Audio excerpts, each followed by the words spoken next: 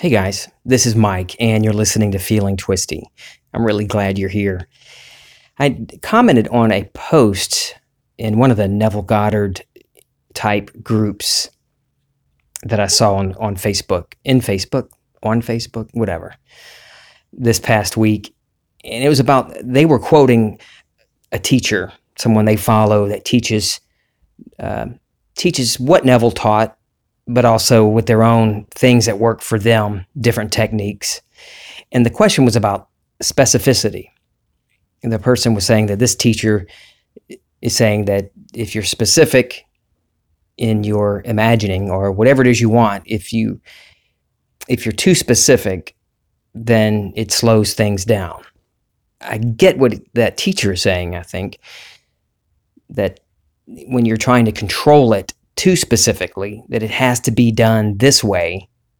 This is the way I want this, and this is the way it needs to be done. Then that can slow things down, or you might, it just leads to frustration on my part, for me, when I've tried doing it that way. But that's when I'm messing with the middle, messing with the steps to get to where I want to be, what Neville Goddard calls the bridge of incident. So when I'm too specific in my details, it could sometimes, it can lead to frustration. It has in the past for me, but I don't do that anymore. In my own experience, I have been both specific and general, not at the same time. I've been specific in things and general in other ways. As far as frustration and length of time, when things seem to take longer, and that goes back to this post. They were saying that if you're specific, you delay the manifestation, the outpicturing of whatever it is you want, whatever you're desiring to be. And in my experience, when things do seem to take longer, but that's when I'm conscious of the clock, watching every second go by, totally aware that I don't have what I wanted, that I moved an imagination. I assumed the reality of it, but I'm watching the clock tick tock, tick tock, tick tock. It seems to, those days, I remember that when it has to be done by this date. It's got to be done now. So it does seem to slow things down when I've done it. And but that's not because I've been specific. It's because I'm not dwelling in the state of my wish fulfilled. I'm not truly conscious of being that which I aspire to be. If I'm staring at the clock and freaking out about it, then I'm not dwelling in the end, not seeing the world from this new state. Do you get that?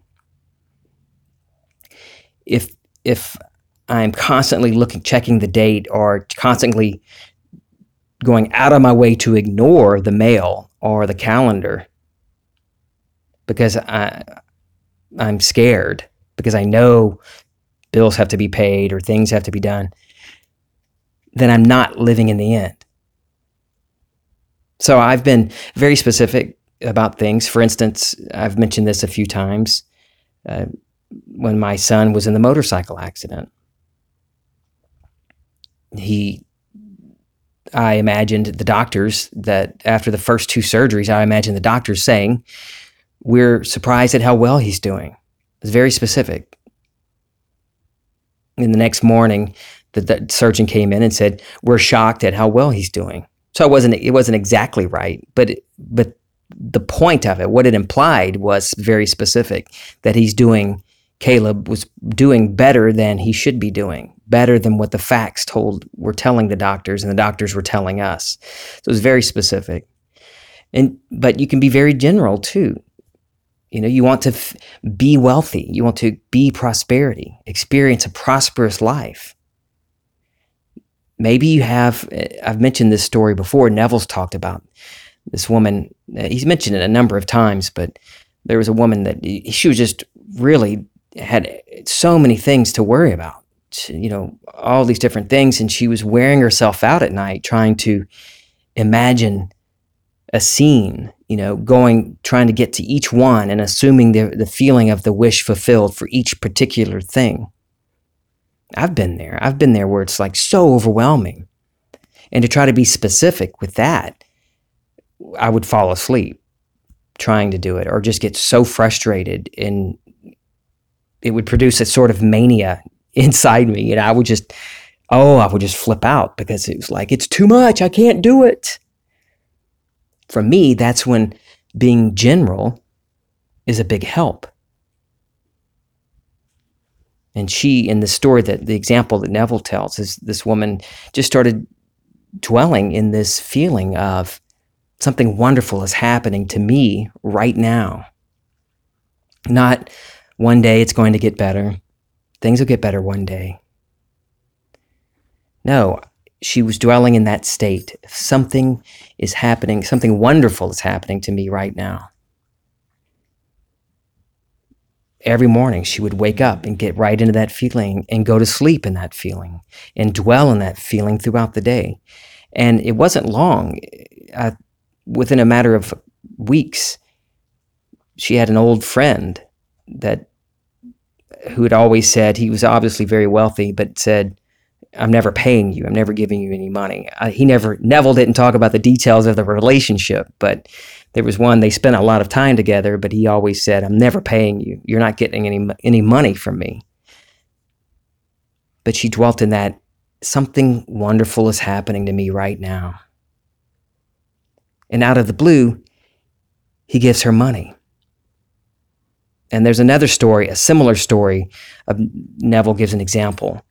In this one case is this woman has this feeling of something wonderful is happening to me now. And she gets the money. And then she gets the money and more money from him. But then he stops sending money, and she starts to, curse him and be hateful toward him in her thoughts and what she's saying. And Neville talks about, I hope she gets back into it and remember what she did to get the money. How did she live so well? Because of that feeling that something wonderful is happening to me right now.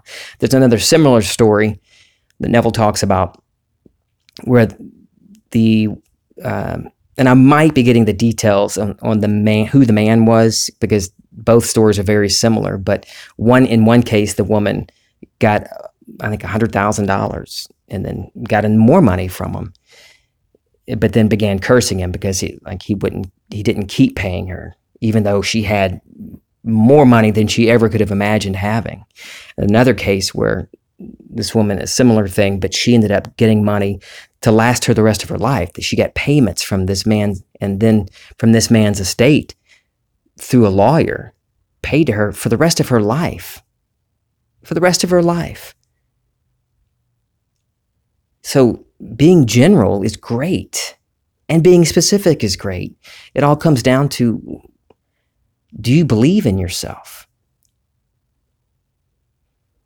If you are dead set and believe that what others have told you, or you've read it somewhere that said, if you're specific, you don't get it, or it's going to take longer, then that's what you will experience.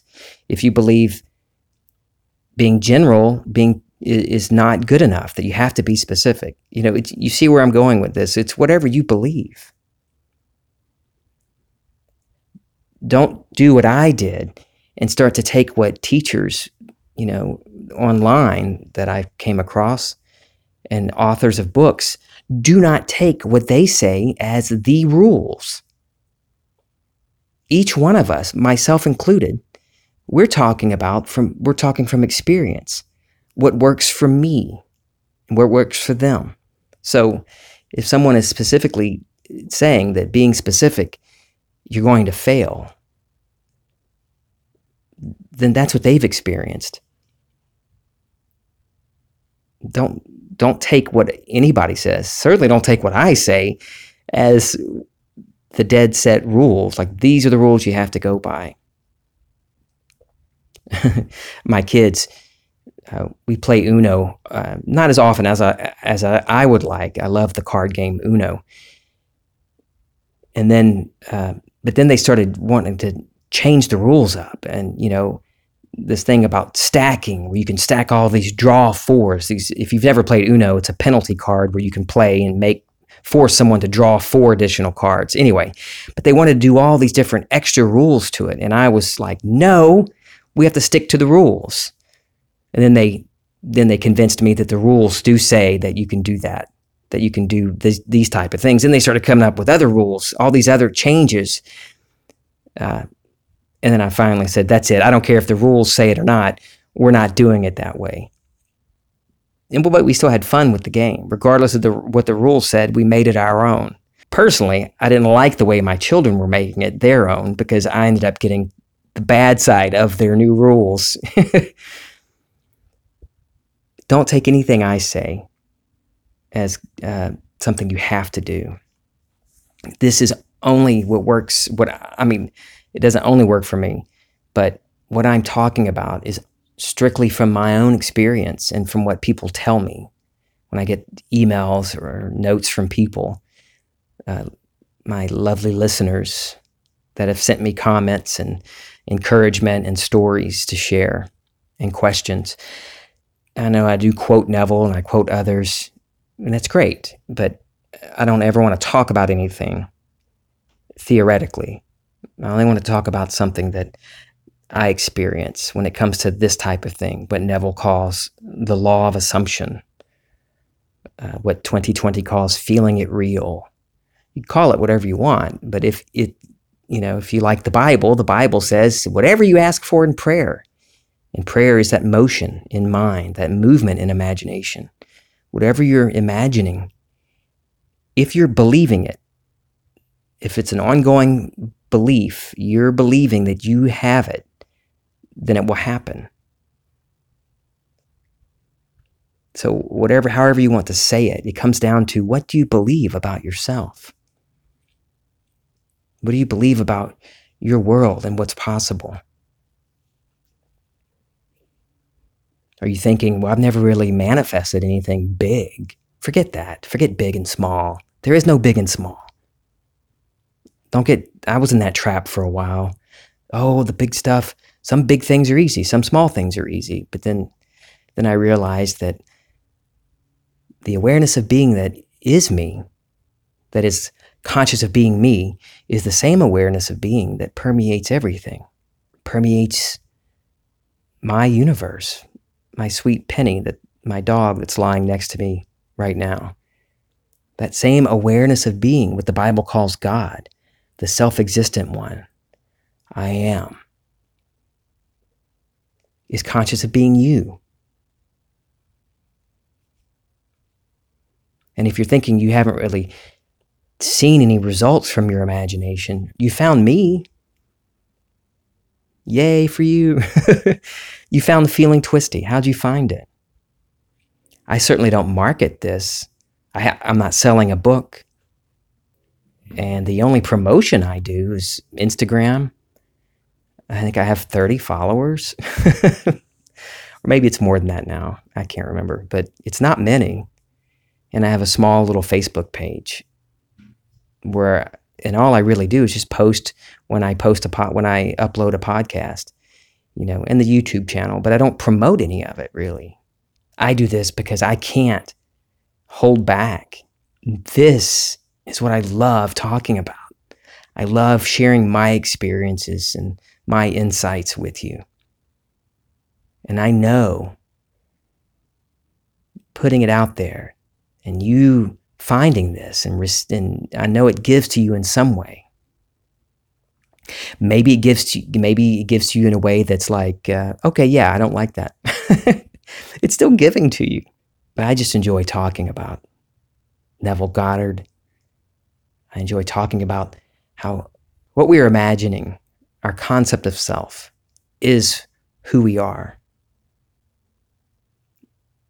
And then what we experience on what appears to be separate from us in this outside world is us, is reflecting us. And even to say it's reflecting us, to me, I still pick up a little separation, that if it's reflecting, that it must be separate from me. It only appears that way. What I'm experiencing in my world is what I'm experiencing inside me in imagination.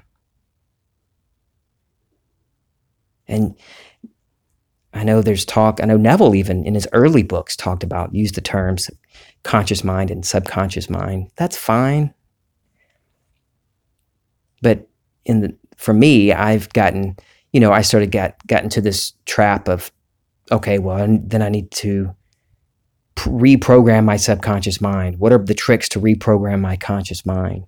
When all I really need to do, and all you really need to do, you can let go of all that, of trying to figure out the terminology. And ask yourself, how would I feel if I were already wealthy? How would I feel if I were healthy? How would my wife respond to me? What would be the look on her face when she sees me stand up for the first time in years? You go straight to the feeling. You can let go of trying to figure out the terminology and get some framework in your mind that it's got to be this way, and this is this, and this is that. You could skip all that if you want to and go straight to the feeling. If you're constantly having that feeling, dwelling in that feeling of being your wish fulfilled, that's what you were being. And you remain in that and remain in that. Continue existing in this new state of mind. And the doubts fall away and the triggers fall away. Your reactions to those triggers fall away because you're dwelling in this new state. You still have reactions. You still have thoughts and beliefs and manifestations. But they're different because you're dwelling in this new state. Think of a wealthy person that you know or someone in your community. I'm sure you got to know someone that seems like, wow, they got it all together. They can drop money and go spend and have parties, and they don't seem stressed out about anything. Now, you could dig too deep into it and think, well, I'm sure they've got stress and they've got to worry about something. No, I'm not talking about that. I'm just talking about, how do you see it? You see them having this ease and comfort. They're comfortable with money. They're comfortable with spending money. So when you're dwelling in a state of wealth or a state of prosperity, you're really dwelling of it. When you're imagining yourself in that state and continuing daily with that feeling.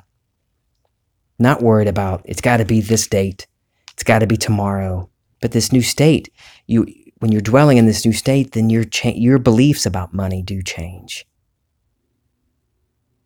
I've mentioned that before. I've come into money before, but I was still dwelling in that state of lack. So the money disappeared quickly because I was terrified of losing it. And big chunks of money. But then as soon as I get it, I would start imagining, okay, 6 months from now, what am I going to do? How am I going to pay for things? This money's going to be gone. And sure enough, guess what? It was gone. And I was back to the old way of living because I never moved. I never dwelt in this new state of prosperity. How you go shopping changes. Ask yourself to play with it in your imagination. How would I experience shopping, grocery shopping, if I could just go shopping and not worry about money? Could I get the name brand instead of the Kroger brand? What would it feel like to just wake up in the morning knowing that I don't have to worry about money? What would it feel like to be able to drop $1,000 this weekend on fun things, just for fun, and not counting down the money, every debit out of my checking account after every transaction? So whether it's specific or general, for me, the most important thing and the key thing is, how would I feel? How am I feeling being that person? Neville calls it that peculiar certainty. In Prayer, the Art of Believing, he refers to this confident expectation. So if you want to be specific, be specific. If you want to be general, be general. Even me telling you what works for me doesn't mean that it works for you. You might be dead set on, I only get things that are very specific. I only get things that are very general.